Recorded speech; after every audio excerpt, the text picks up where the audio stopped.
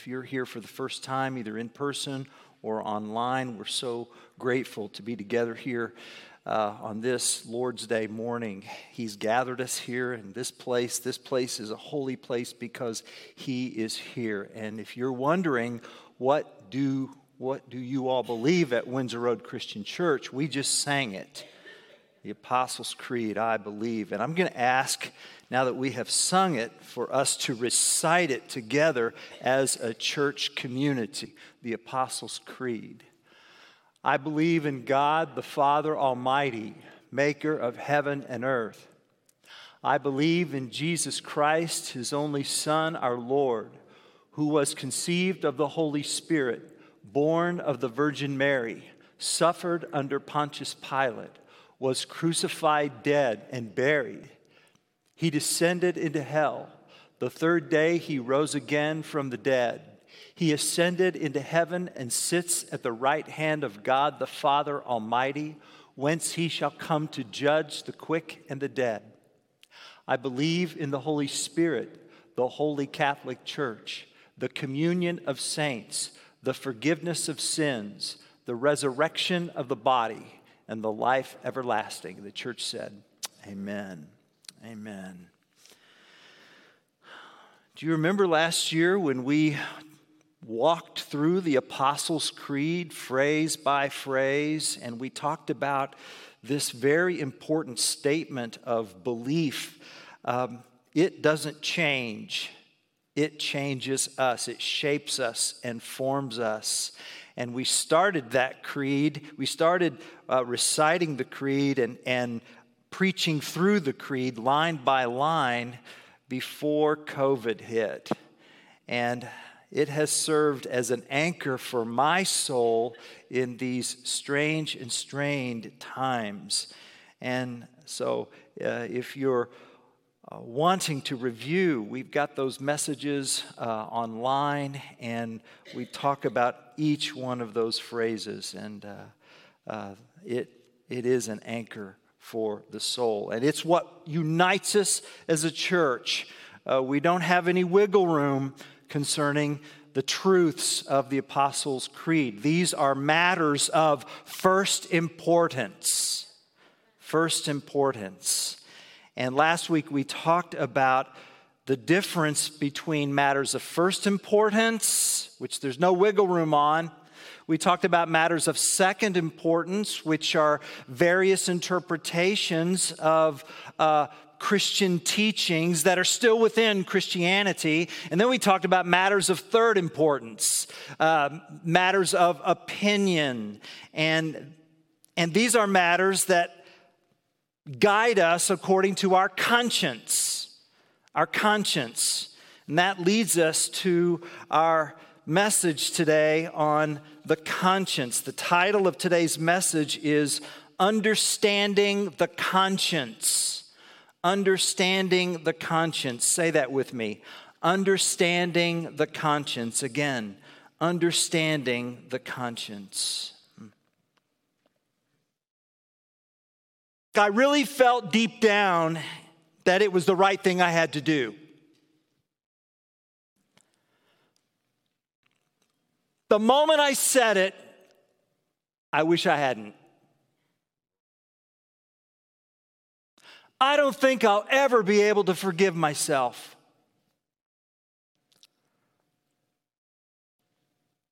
I wrote that email, but I feel conflicted about whether or not I should push the send button.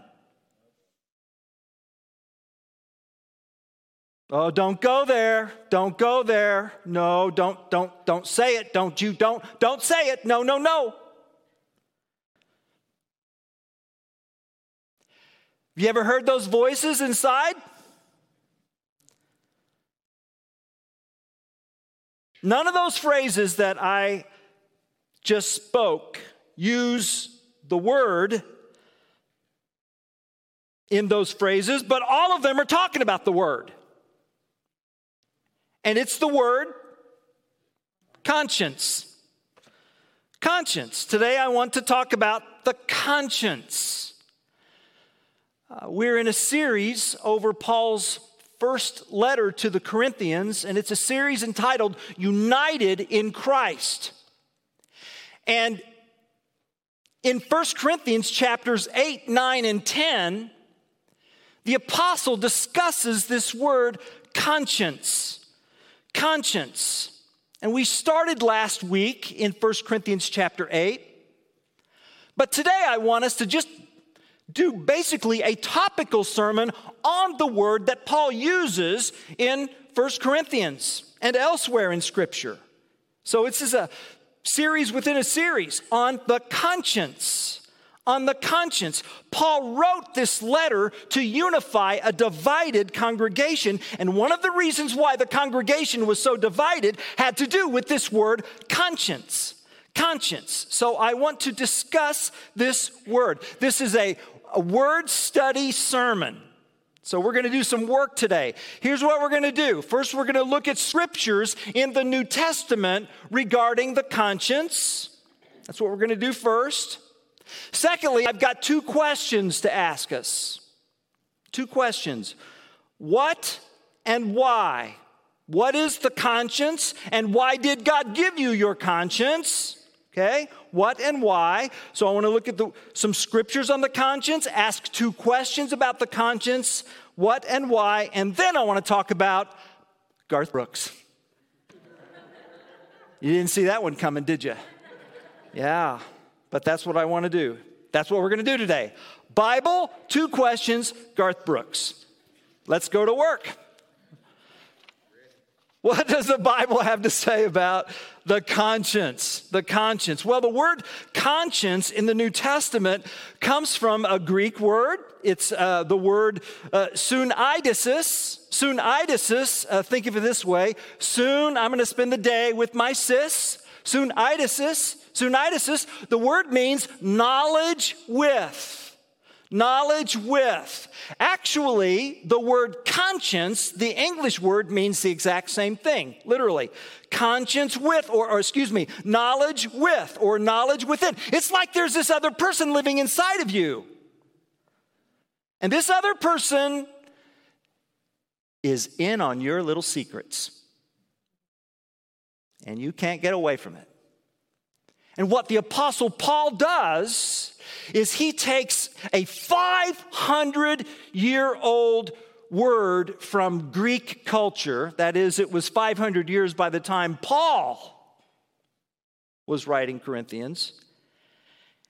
He takes a 500-year-old word from the Greeks and he Christianizes it. He drenches it in the gospel. And the word shows up 30 times in the New Testament. All right?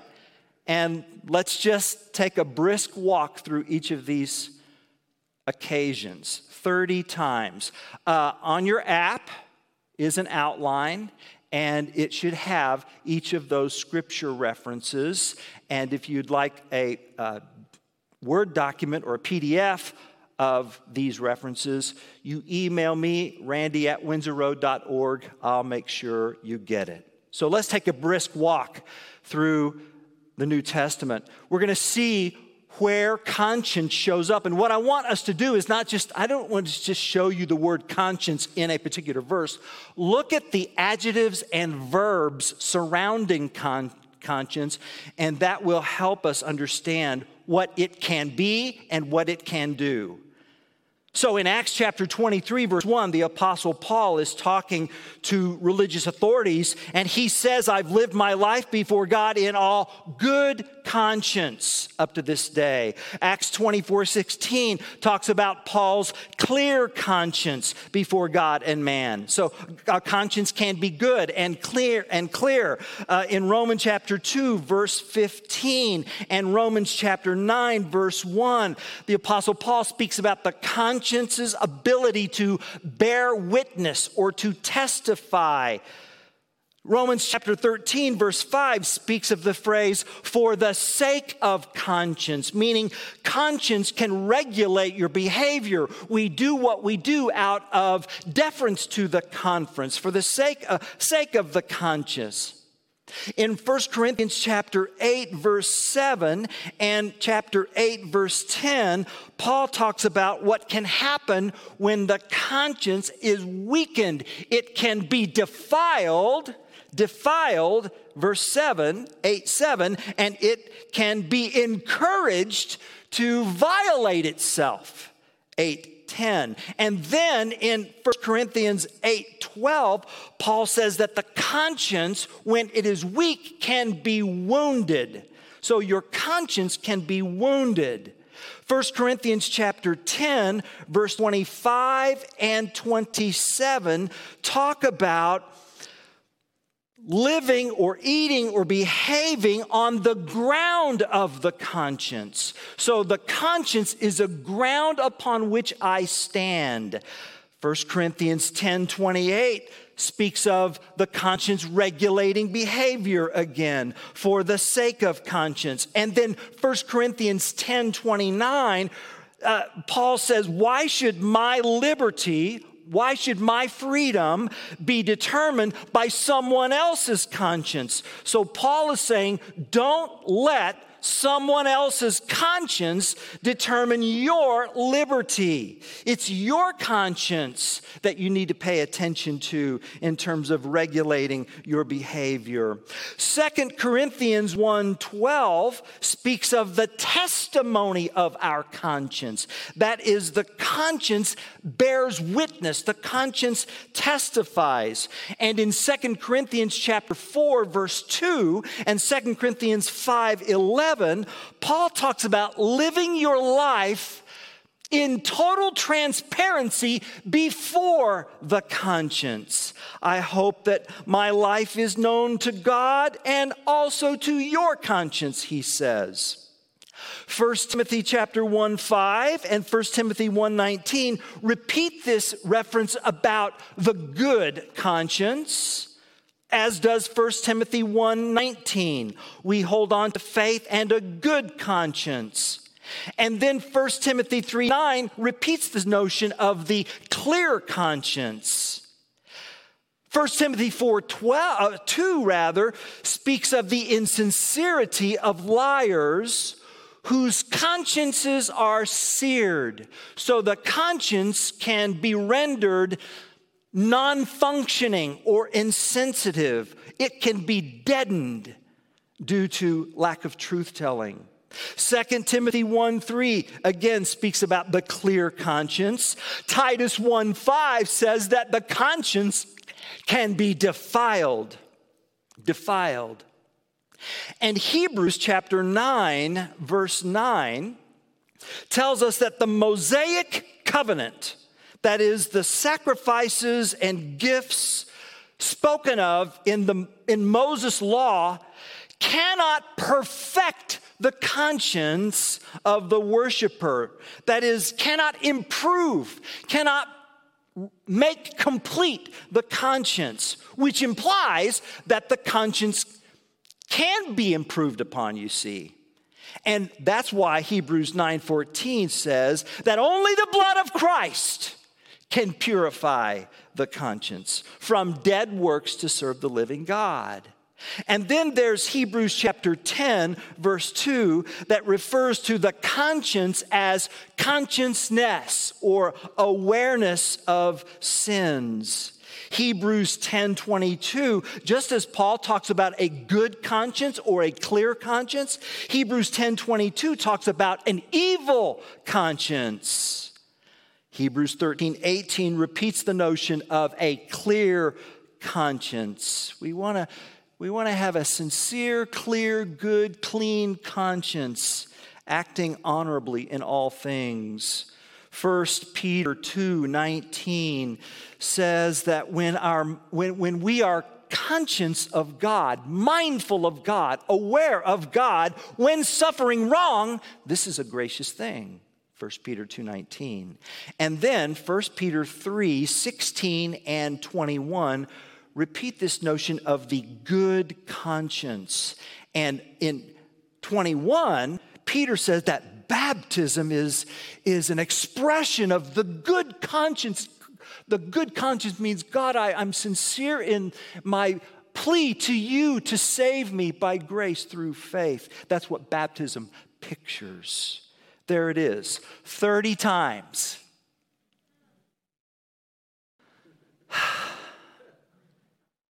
That's a lot of data, isn't it? So let's organize it. Let's talk about what the conscience can be and what the conscience can do. So on the positive side, we said that the conscience can be clear or clean, good, pure, blameless.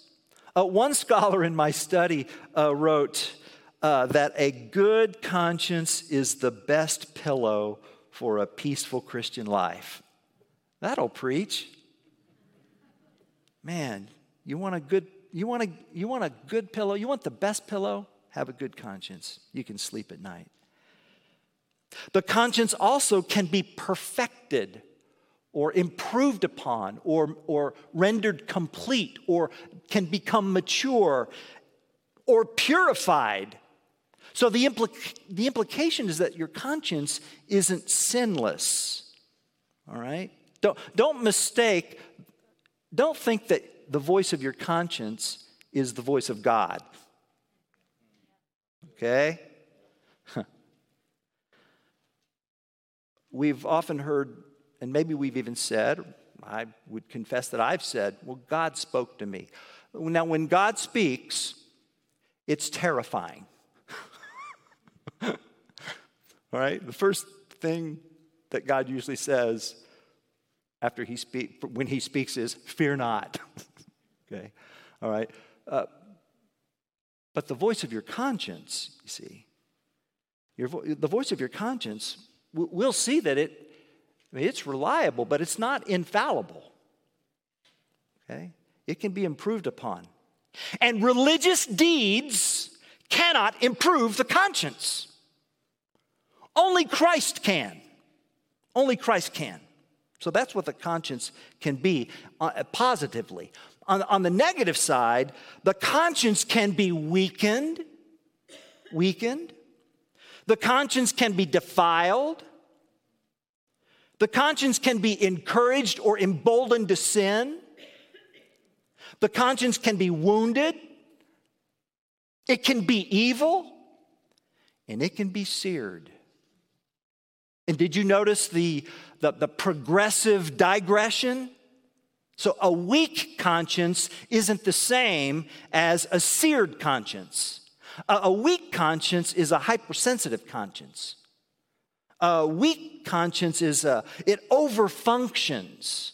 That's the issue in 1 Corinthians chapter 8 and in Romans 14 about the conscience. There are some believers whose consciences are hypersensitive to eating meat that's sacrificed to idols because they used to participate in that, and they can't dissociate just protein from their past. And so it's hypersensitive, it's overfunctioning. A seared conscience is insensitive and non-functioning. That's what the conscience can be. Here's what the conscience can do. This is what we read in these verses. The conscience can confirm, bear witness, or testify. The conscience can regulate your behavior. That's the phrase for the sake of. So the conscience helps you make decisions about how to behave when there's no clear, thus saith the Lord, matters of third importance. So there are issues which the Bible neither affirms nor prohibits. What then? Well, your conscience can coach you or guide you, and so we need to listen to it. And next week, we'll talk about how to calibrate your conscience so that it is in line with the Word of God. But that's next week. And then your conscience can condemn you. We read that, didn't we? In Romans 2:15. So let me even summarize this even more. What is the conscience? Your conscience is your consciousness of what you believe to be right and wrong. So your conscience is the courthouse of your heart. Inside your heart is a courthouse. And your conscience is an independent, personal county courthouse given by God. And it has jurisdiction over you, right, Leroy? And it has jurisdiction only over you. And in this courthouse are 5 officers or 5 characters. First, there's the clerk of the court. And the court clerk keeps records with impeccable accuracy. Your conscience keeps a diary. And it writes down what we've said and seen and done and what we should never have said and seen and done. And it's all recorded. And a guilty conscience never forgets. It works through our memories. It reminds us of our past. And that's why it needs to be cleansed and forgiven. Do you remember Joseph's brothers in the book of Genesis? Jacob's sons had sold Joseph into slavery in Egypt, but God raised Joseph from the dungeon to the throne.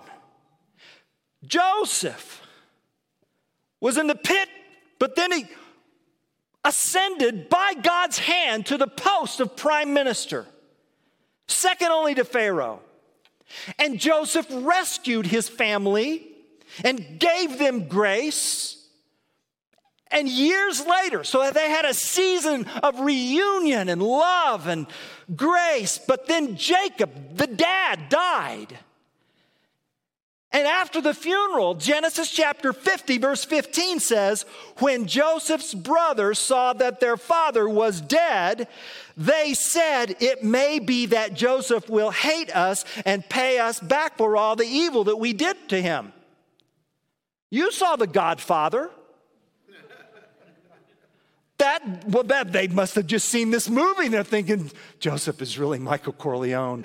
We need to, what's going on there? Well, that's the conscience as the court clerk reading back the record. And that court clerk is right there in the courthouse of your heart, your conscience. Your conscience also acts as, but it's not just a court clerk, it's a witness. We read about the testimony of the conscience. Our conscience takes the witness stand, and it testifies either for us or against us in any given instance. And this explains why, and hear me now, you do not need the Bible, you do not need special revelation of Scripture to know moral right versus moral wrong. Your conscience acts as a witness to the moral law that's inscribed on your heart. That's what Paul says in Romans chapter 2, verse 15. So there's the court clerk, there's the witness, and then there's the state's attorney. The conscience functions as a prosecuting attorney, cross-examining, interrogating, and exposing our guilt. Again, Romans 2:15, either accusing you or excusing you. Court clerk, witness, prosecuting attorney, and then the judge.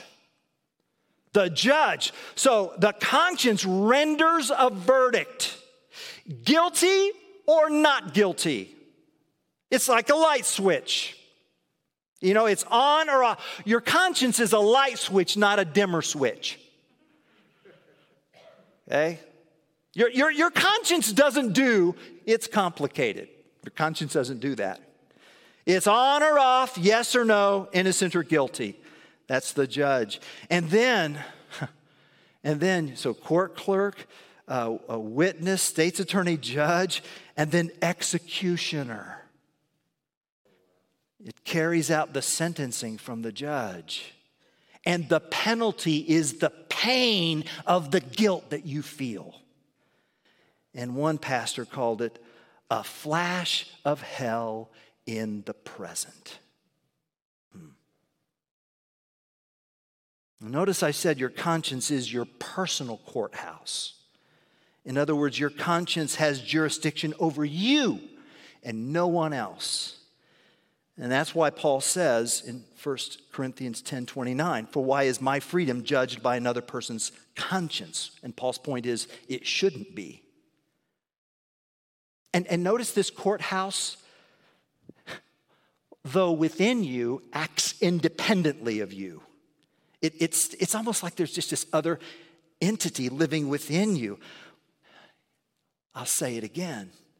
Your conscience is your consciousness of what you believe to be right and wrong. It is the courthouse of your heart. It's an independent, personal county courthouse given by God, having jurisdiction over you and only you. Okay? Now, someone may be thinking, why on earth should I care about what my conscience says about me?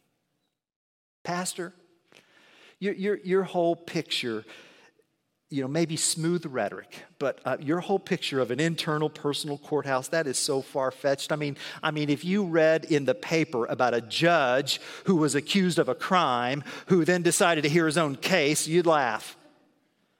And then first he reads the charges from the bench, and then he jumps over to the prosecutor's table to make an accusation against himself. Then he takes a witness stand to defend himself. And then he jumps back up to the bench to render a verdict, all the while logging it for the record. What a joke. Who would do that? Who would do that? You do that. You do that every single morning. You look into the bathroom mirror and you think about it. You think about that courthouse. You can't get away from it. You judge yourself every day, and it doesn't feel like a joke. It feels real, and it's deadly serious. Why is that? Well, the why is part of the mystery of being made in the image of God. Unique among all creation, we were made in the image of God, meaning we have a conscience. Your dog does not have a conscience. If your dog had a conscience, it wouldn't jump on your new couch after playing in the soggy backyard. Okay? But you are not your dog. You're an image bearer of the Almighty. And you and I possess this gift. It's this gift. This internal guide and monitor and witness and judge. Yeah. And as a guide, your conscience coaches you to conform to what's right. And as a monitor, your conscience observes whether or not you did what was right. And as a judge, your conscience renders a verdict, the result being guilt or innocence. And beloved, this is from God. This is from God. This courthouse in the heart. Why did God give us the conscience? Well, here's why. 2 reasons. To believe and to show love. That's why. He gave you a conscience so that you would believe that Jesus is the Christ, the Son of the living God. I don't even have to show you, with what we've said so far, I don't even have to show you a Bible verse to show you your need for Jesus. We just need to talk about our consciences. We're in this room right here, right now, because of our consciences. Our consciences have convicted us of our sin. And yes, we could talk about sin in the Scripture, of course. But you know what? Let's just talk about our consciences. We could talk about how we all of us, fall short of our own consciences' expectations. Is it not true? We have expectations of ourselves that we constantly fail. We don't like to be around gossips, and yet we gossip. We don't appreciate people who don't speak the truth, yet we tell white lies. We don't appreciate undisciplined language, and yet we fail to leash our own tongues. We judge others, but we fail to keep our own standards. We say we're going to change. We say, no, this time it's going to be different, and yet we don't. And you know why? Because you cannot work your way out of a guilty conscience. Your conscience can tell you what's wrong, but your conscience can't forgive your sin.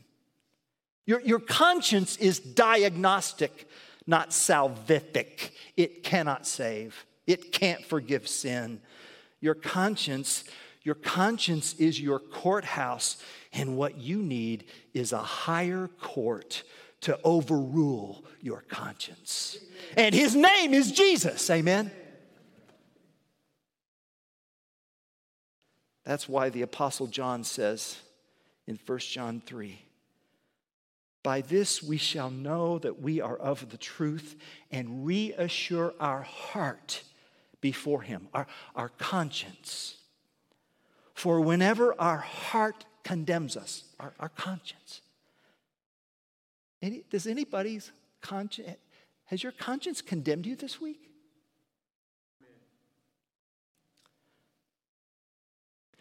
Be of comfort, brother or sister. For the Bible says God is greater than our heart. He's greater than our conscience. And he knows everything. Your conscience knows a lot, but it doesn't know everything. Amen. God knows everything. The Apostle John says, beloved, if our heart does not condemn us, we have confidence before God, and whatever we ask, we receive from him because we keep his commandments and do what pleases him. And this is his commandment. See, this is what gives our conscience confidence before God. Here it is, that we believe in the name of his Son, Jesus Christ.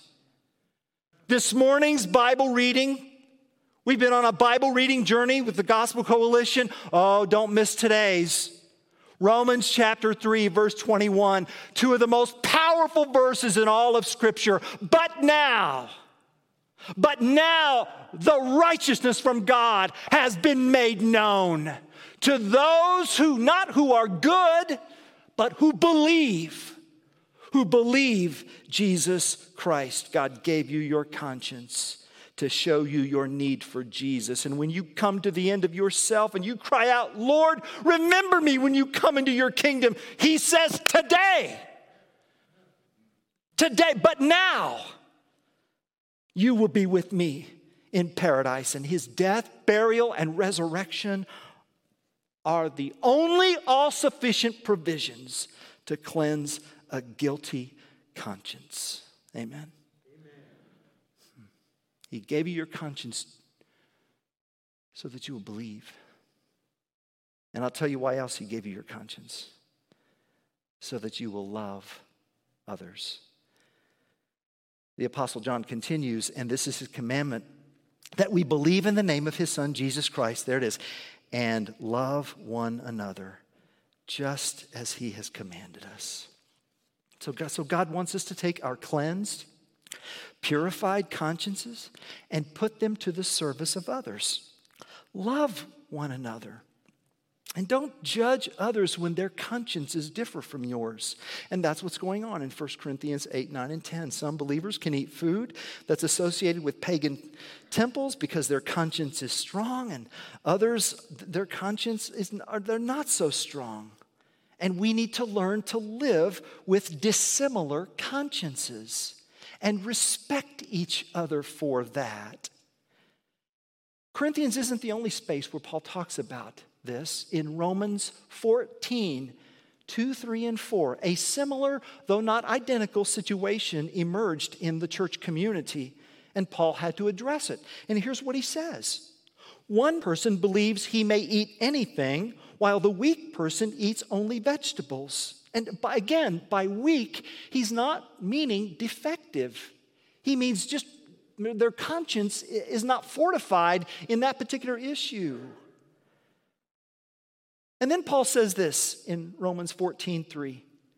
Let not the one who eats despise the one who abstains, and let not the one who abstains pass judgment on the one who eats, for God has welcomed him. Do you hear what he's saying?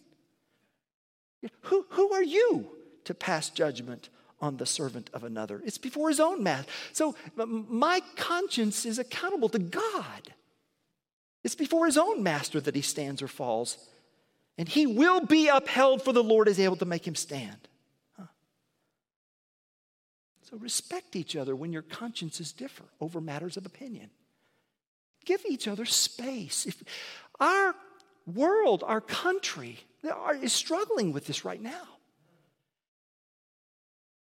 And we need to show our world, our community, our neighborhood, our family, what it looks like to graciously give one another space in matters of opinion according to conscience. Isn't that what Amanda Gorman was getting at in her beautiful poem? And so we lift our gaze not to what stands between us, but what stands before us. We lay down our arms so we can reach out our arms to one another. We seek harm to none and harmony to all. Paul said in Romans 15, welcome one another as Christ has welcomed you for the glory of God. That's why God gave you your conscience. Amen.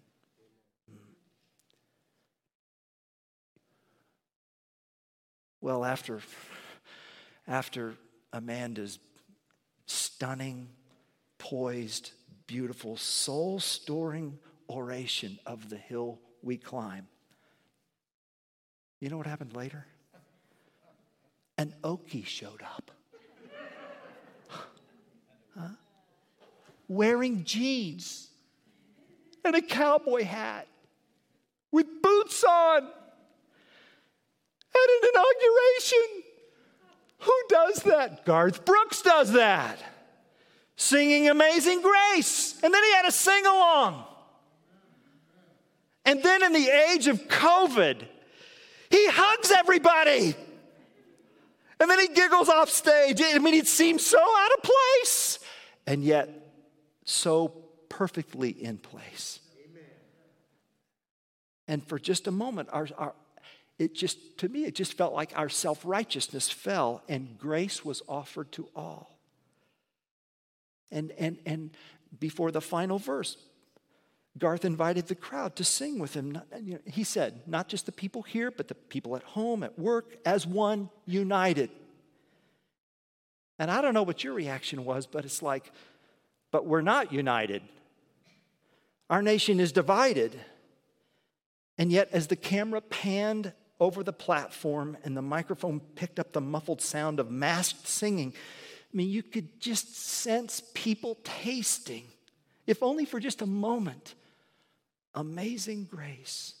Amazing. From Lady Gaga to the vice presidents, to diplomats, to Congress, to J-Lo. Well, what if we dared to believe that those words actually held the power to change a nation, to change your life, to change your marriage? I don't know what conversation you had on the way over here today. Perhaps the power of grace could change whatever that was. Perhaps the power of grace is in hearing it over and over again until it penetrates and purifies a defiled conscience. Perhaps the power of grace in Jesus is sharing it again and again and again and again and again, because that's all we have at this church for anyone is Jesus. That's it. Amen. That's all we have. And a frail conscience in Jesus can become a fortified conscience. And perhaps the power of grace comes when we're finally able to say with St. Paul, I was once a blasphemer and a persecutor and a violent man, but I was shown mercy. Along with the faith and love that are in Christ Jesus. Perhaps grace has that power. Perhaps the power of grace is that it shows up when a preacher like me stands up and pleads with us every week to trust the only person who can unify our hearts, Jesus Christ. There's unity in the truth that we are all sinners in need of grace. There's unity in the truth that no one wins in a merit-based world, but that we have merit through Christ. There's unity in the realization that though the conscience can speak a word, it need not have the final word. Amen. And perhaps there's unity when wretches, let's just say it, wretches like us weep when we hear amazing grace. And it's because we know deep down in our bones it's true. And here is what else is true.